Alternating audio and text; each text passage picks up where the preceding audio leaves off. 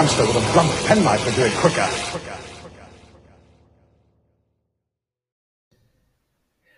Welcome back to Hamster with a Blunt Penknife. Mr. John Dorney, hello. Hello. How are you? I'm very well, thank you. I'm having a very stimulating conversation. I'm extremely You're having a good time. I'm enjoying this, yes. We are going to skip into Carnival of Monsters episode 4. I've heard people say that this story falls apart in this episode. I don't think it's Nonsense. true, but let's talk about it. I will press play then in 5, 4, 3, 2, 1. Let's go. There's a line right at the beginning of this episode where Pletrak is like, don't touch him. He could be carrying terrible diseases. He's definitely... Oh, that's a bit... He's a Daily Mail reader isn't for sure, isn't he? Well, you can find things that connected him in everywhere, can't you? Jeez. Yeah, it's... I'll tell you what, a good Robert Holmes script reminds me of is, you might think I'm mad, but you know, like the Pixar movies, which are very fun, entertaining movies in their own right, suitable for children to watch, but there's layers and there's lines with social commentary. If you want to see it, it's the thing. It's I'll come back to that in a second. Because I suddenly remember. From what I remember, this was given what we said about how good a cliffhanger that is in terms of marking the plot. I don't think that was originally the cliffhanger. I think it was originally a bit more of a standard peril one. I can't remember the details. An accidental brilliant cliffhanger. Yes. So wind back. So we're saying Pixar structure, blah blah blah. What was it? Well, it's just working on layers. So it's perfectly acceptable for children to watch because it's a lot of fun and it's full of action and adventure. But like here, there's some social commentary as well, so the adults can pick up on that. I find it really interesting. I've done panto a few times. I like that thing where it works on different levels for kids or whatever. I find that often when people do that kind of thing, it always seems a bit cheap when it's just like sneaking in some filthy jokes. Because you go, no, you can have things that are just a bit clever and a bit witty, and it's not excluding people. It's not kind of laughing behind the kid's back as such, because these are jokes you could get if you're a kid or whatever. You could get this is not saying something that is excluding you. It's including you, but you are just maybe not the right age of it, or you're not aware of the context. That feels to me like there's something a bit mean-spirited about doing but this is I don't think Pixar does it. I think Pixar's jokes are always clean and always clever. In the same breath, I've been to see some like bitingly smart pantomimes as well, with some really lovely like political commentary in them. Yeah, absolutely. There are usually dirty jokes as well, though. That's the bad thing. There's usually the dirty jokes in there too, because people kind of expect that end of the pier humour, don't they, in a panto? Yeah, but I think usually it's at its best when it is, saying something, when the thing for the adults is something kind of smart as opposed to a little bit crass. Which is, to be honest, I've used dirty jokes from time to time anyway, just because, it entertains me. And every now and then I just try and sneak in something that I hope people aren't going to spot, and they almost always do. So. Has it ever been through like a script editor and they've gone, oh no, that's too much? Yeah, every now and then. I think there was I wrote a line.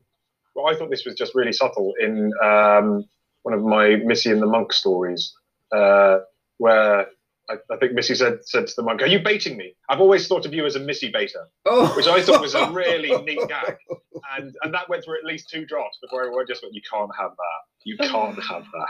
I think but that's again that bit we're going. It's not just doing a dirty joke. It's multiple layers. You have to go through. You have to figure out what. Yeah, it's quite fun. I don't think kids wouldn't get that though. I don't think kids would get that. That's just no, exactly. But but then every now and then, and every now and then, it's just been lines that have been tweaked. There's one I feel like I forget a way of saying this.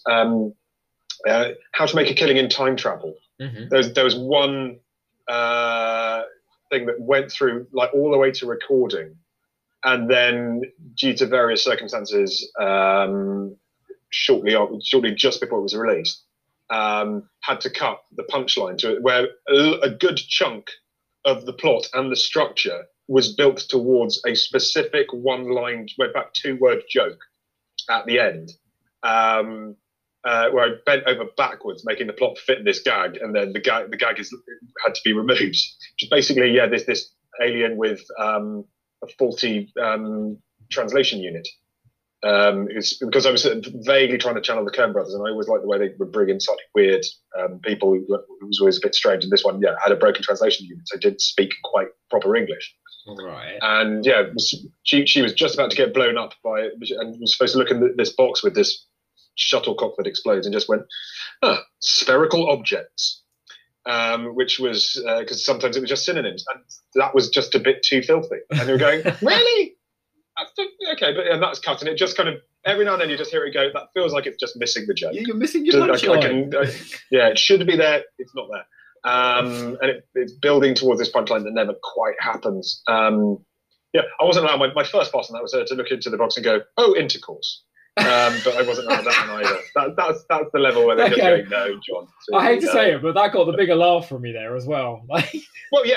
Yeah, but it's one of the things where I kind of put that in just the basic. I know I'm not going to be allowed this, but I might as well try. And that's always the thing: is trying to write things that just you fling in what you can, and then you don't know what's going to be like knocked back. Because yes, I try and like push it because you can't add stuff, but you can take it away. That's the thing. So if it's too much, people will say, John, this is too much. Calm it down a bit. But if you haven't pushed it, you might always then be underneath.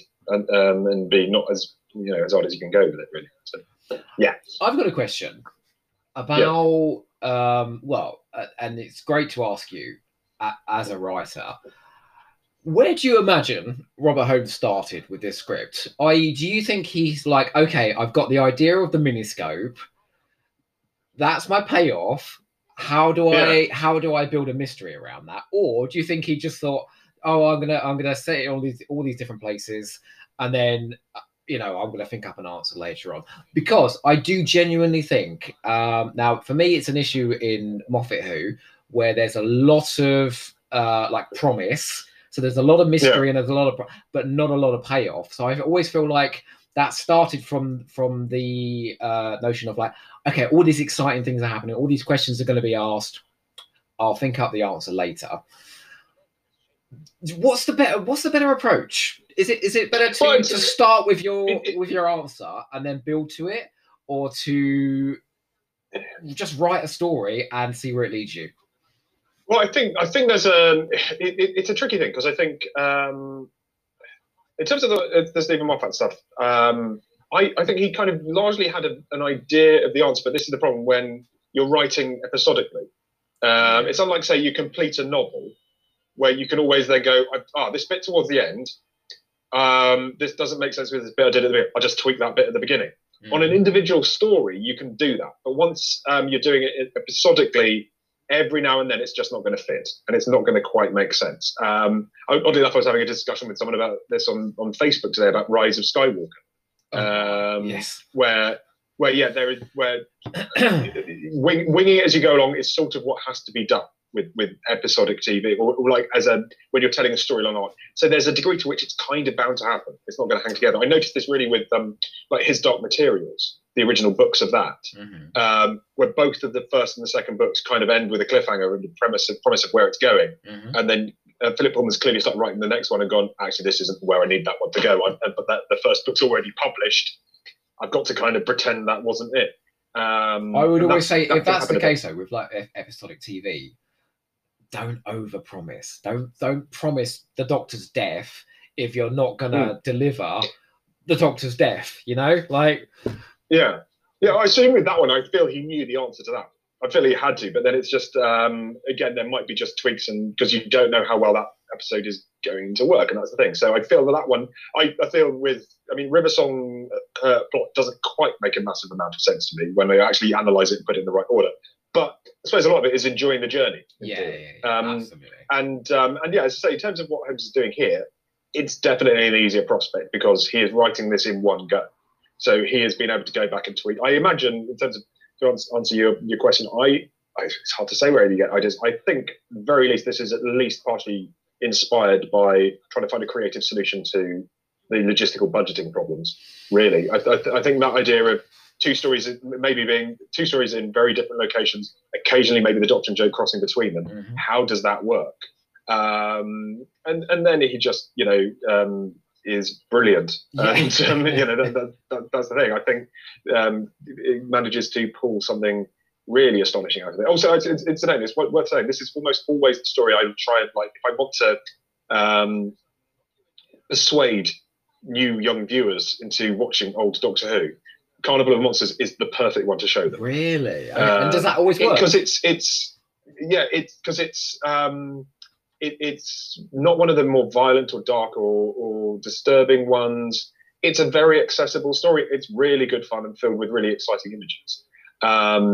Because there are certain ones where you're going, okay, almost all the ones you think, well, this is getting violent, or this one, and trying to figure out what to show like a 6-year-old. Mm-hmm. It's surprisingly hard. Where you're going, it needs to have a certain degree of sophistication. It needs to be good. It needs to be one of the good ones, really. And Carnival is almost always the one I pick on the basis of go, well, certainly it worked for me. Incidentally, Wallerians mentioned there. I always got a bit obsessed with the Wallerians, and so I brought them into The Trouble with Drax as well, because I love the idea of this species of gamblers.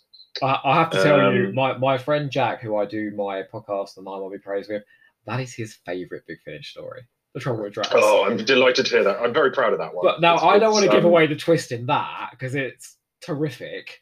But I'm figuring you kind of knew that ending and built to that. What I did with that one was, oddly enough, we started that one. We were having discussions about I'd had a vague idea of how to do a sequel to City of Death with Scaroth, but we couldn't get the rights. We're going, well, should we do Drax instead? And usually I will spend like a month, 2 months trying to get like the basic premise of something. I'll be kind of going, okay, I'm feeling around an idea, and I thought of the central conceit kind of instantly. Mm-hmm. And then I figured out the most fun version of that was just to narrow it down to just being very vague, to narrow it down to those specific people, and then going away and working out the plot, like the actual beats of how did this plot work, then took about 2 months. So I was literally hustle with Time Lords, I think I can probably get away with saying. And then the 2 months ago, so how do the actual beats of the plot work? That it makes sense, that every time there is a new twist, it still makes sense. And that carries on. So every time you think this could plausibly be the last twist. I mean, that's yeah. And it just keeps layering. And I just kept thinking to myself, he's got some nerve to do this, I'll tell you. Yeah.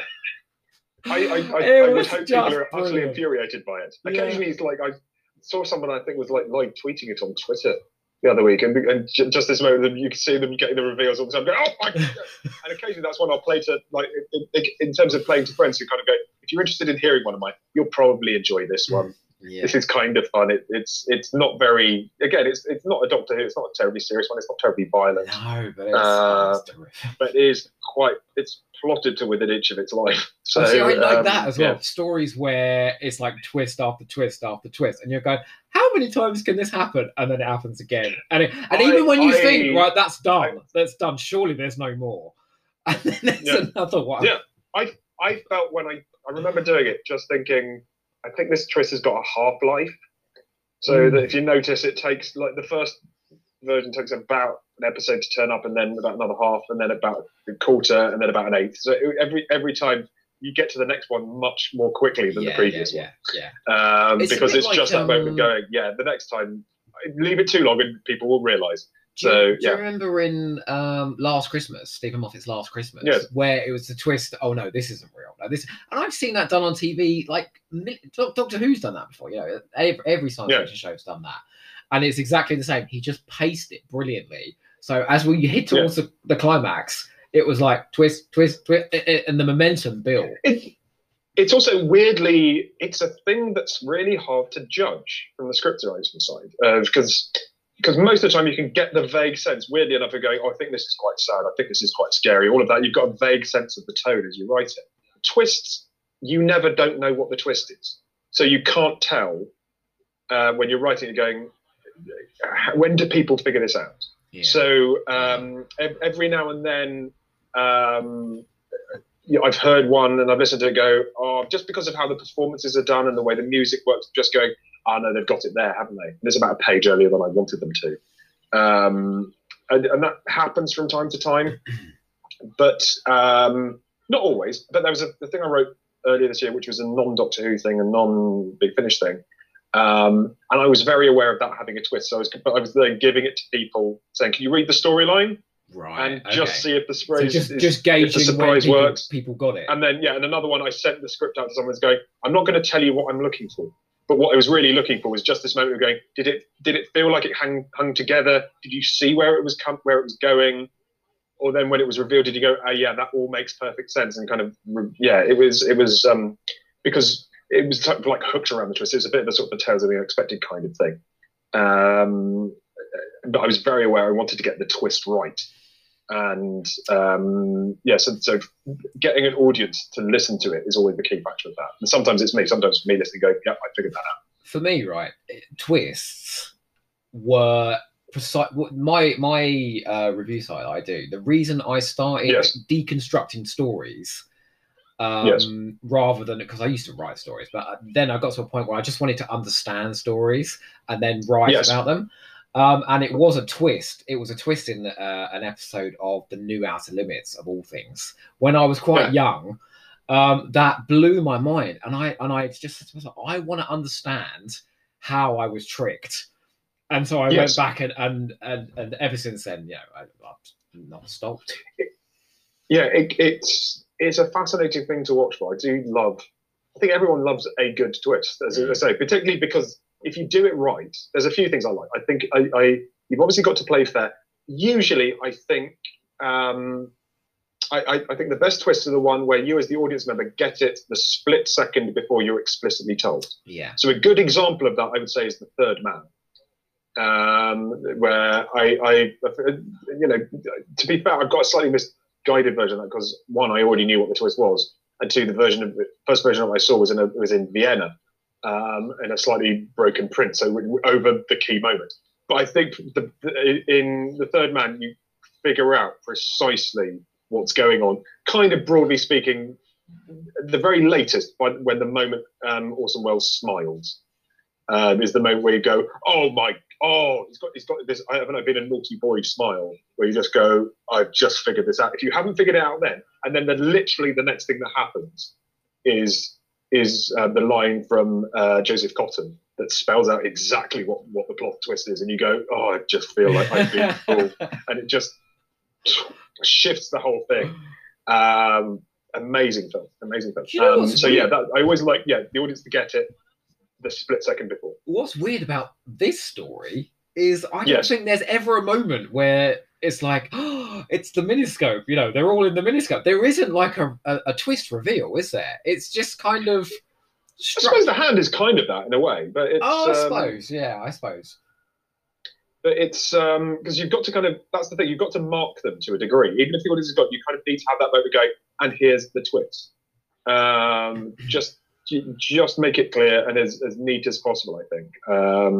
And that's what I think it does here. And then and this is how it connects. Make it and that's the beauty of it. It's done in an incredibly simple single image. Yeah. Admittedly, there's a lot of effects, but it's just literally, how do these two items connect? How do these two different plot lines connect? You'll find out by them literally connecting. I'm telling you now. So someone reaching out of one plot into the other. That's marvellous. In the current iteration of Doctor Who, it would be spelled out to a ridiculous degree, are you paying attention, audience? This is what's going on, It's weird, because I think I mentioned Arrival earlier, and Arrival is a slightly awkward one because I think there's a lot of times when people who don't usually do science fiction, they occasionally don't think they're a little bit more pleased with the big stuff than you go, but that's turned up a bit before. And Arrival slightly overplays its hand. There's a point where you just go, you've just done something very clever. You don't need to ram it. I figured it out, and it just keeps hitting it back a bit. So, which is a bit of a shame because otherwise that's a really good film. Whereas, like in something like this, with the hand coming, you're kind of trusting the audience to get it. Yes, absolutely. Yeah, it absolutely explicitly makes it. But again, that's the thing with the twist. You need to make it as clear as possible, as quickly and as simply as possible. I think. just needs to be absolutely bang. Here it is. Every now and then, again, I've done a few recently where you need to like do the explanations of what people have missed in the sleight of hand. I've had that with the Avengers, for example. And that's always that's the other difficulty with it, is you don't want it to just descend into a lot of exposition about here is what you've missed. Here is all of these things where we're being terribly clever, and then get through it as quickly as you can. There's plenty of TV out there that does that, you know. Yeah, but ideally, you just you don't want to be at this point where everybody stops to explain the plot to each other. Well, do you know what I think is the most like egregious example of that in Doctor Who? I love the scene and I hate the moment, and that is Nyssa going, "He was the Doctor all the time." And I'm like, well, of course he is. He's going into him, you know. And of course, it's dubbed on later, isn't it? Yes. It's clearly this bit going on. Somebody's given a note going, is it clear enough what's going on? Yeah, it is. It's fine. Do you know what's sometimes even worse is when they do a flashback to explain as well, and that irritates me as well. Oh, I've kind of done that in a thing recently. Not exactly a flashback as such, but the big reveal is kind of loads of clips from earlier in the episode. It's kind of like the voices fading in, where you get the sense here are all the little bits that added together tell you what's happened. And that's perfectly valid. It's when it's like, we don't trust that you were paying attention earlier, so here's a reminder of that scene, and that's just annoying. Whereas if a flashback has like an emotional impact on the scene that's playing out, fair enough, you know. Yes. That's true. That's true. I mean, it's an interesting sort of structural thing to do. Anyway, so we got to the end now, so this is all very satisfying and very kind of teasing. Well, you say satisfying. I feel Terrence Dix's hand here, because everything is tied up very neatly, and I know he likes a neat wrap up. Yes, that's the thing. It's just such a beautifully clean piece of work, and that's very satisfying. The payoff of him saying like, "Oh, that feels like the longest book I've ever read in my life." Yeah, it's really nice. But as I say, I love the fact that it's not even particularly interested in the plot of this one, is it? I mean, it's as I say, the villain's plot turns up really in episode 3, and then the moment he activates it, he realizes he's completely out of his depths and makes a mess of it, which is sort of hilarious, really. But then it's not really. You don't necessarily. This is the thing. The Doctor always defeats the villain, so they can be a little bit not as good as they want to be at times. That's an awful lot of fun, really.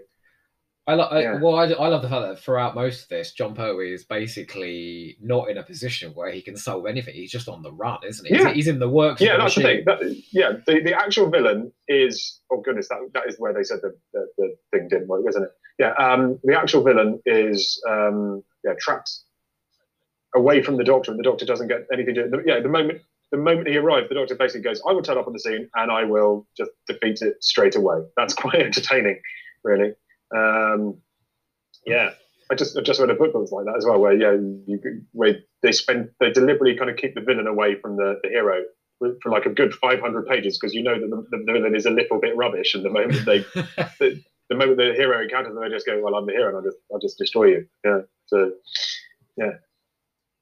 it can happen. The Doctor is so good at what he does that he is not going to be particularly threatened by a minor government official. I'll tell you what, there's one thing we haven't talked about at all, and that is, briefly we did, and that is just how extraordinarily well John Pertwee and Katie Manning work together. Like, they are great. And this story possibly highlights them at their absolute best. The pair of them. It's just peak Joe Doctor material. Really, they're a lovely couple of characters, and I get slightly annoyed with things like with the Demons, where he's just so unbearably rude to her. Yeah. But this is the thing where it is, a much friendlier, warmer aspect to him. Because you want to make sure that there is a love and affection there. It's a great thing to play with. He liked his moments of charm, didn't he, John Pertwee? Yes. Okay, well, we only have, moments then. We have a couple of minutes here. I'll do this at the end of each of these. And since we haven't spent too long talking about Carnival of Monsters, who cares? Yeah. Why don't you tell me why somebody should go to their shelf right now, grab Carnival of Monsters, and put it on? Because it's broadly speaking, I think, just like one of the greatest Doctor Who stories of all time. It's Doctor Who stretching the limits of its format. There is genuinely not another story like it in the canon, I would say. It's incredibly inventive in terms of what it's come out with. It's got an unusual structure and shape, and villains, and all of these things. There is almost any other story you pick, you'll be able to find one that does similar things. And this one has great monsters. It has funny lines. It has an incredibly smart and original idea at its heart. And not to say other Doctor Who stories can't do that, but that's the one where there is no other plot that has this glorious sort of central conceit. This thing where there are almost no real bad guys for a good chunk of it, where it is a slightly light-hearted quest for survival filled with exciting twists. I think it's also a great one to just like watch with anyone. Really, as I said, I mean, even if saying the opening scenes are a little bit awkward, and the stuff might seem a little bit embarrassing, as I say, all Doctor Who of the classic period kind of does now. Anyway, even the ones you think look great don't.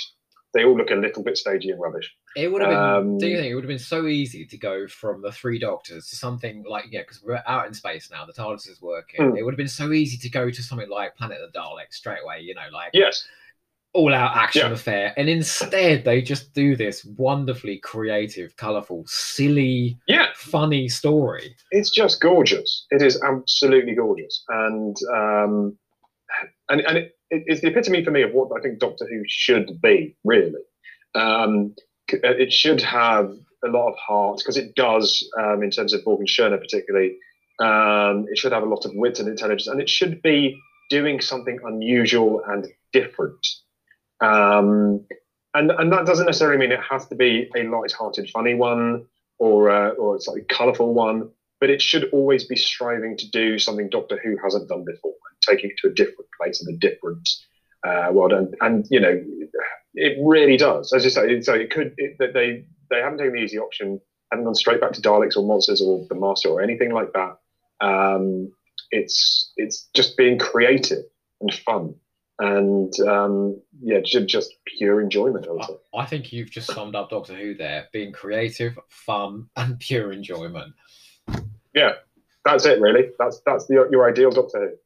But that just leaves me to say thank you so much for your time. It's been an absolute pleasure. Thank you for sharing. My pleasure. It's been a delight chatting. All of your stories. My pleasure. Thank you. Before we go, can you say what's due to come out? What's coming out soon? Oh, I mean, I'm trying to think if there's anything I can mention. I don't know if there's.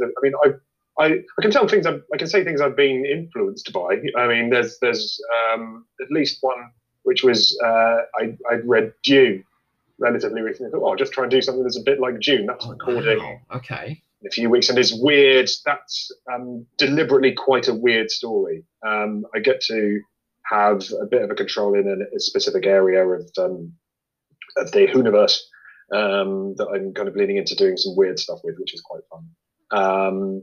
I'm really looking forward to the rest of the Dalek universe and I can't say the title. My Cyberman story. I nearly said the title then. The Chris Ferguson Cyberman story, which is one of my favourite scripts. Chris Ferguson was very complimentary about that one. I think that was one of my favourites from last year. I think ones I wrote, Buying Time and The Wrong Woman, and the Cyberman story are a couple of my all-time favourites I've written. So I'm very excited for that. I haven't heard it yet, but your Dalek Universe story that not long came out had such an incredible response. I was seeing people talking without. I was trying to find the twist online, and no one would say it. So I'm like, people were being really good about it. Everyone found the twist so astonishing. I think a few people blurted it out straight away, like about an hour afterwards, and then enough people said, no, don't do that. They went, oh yeah, you know what, you're right, you're absolutely right. So yeah, it was really nice that people decided to be reserved about it, and are still being reserved even now. So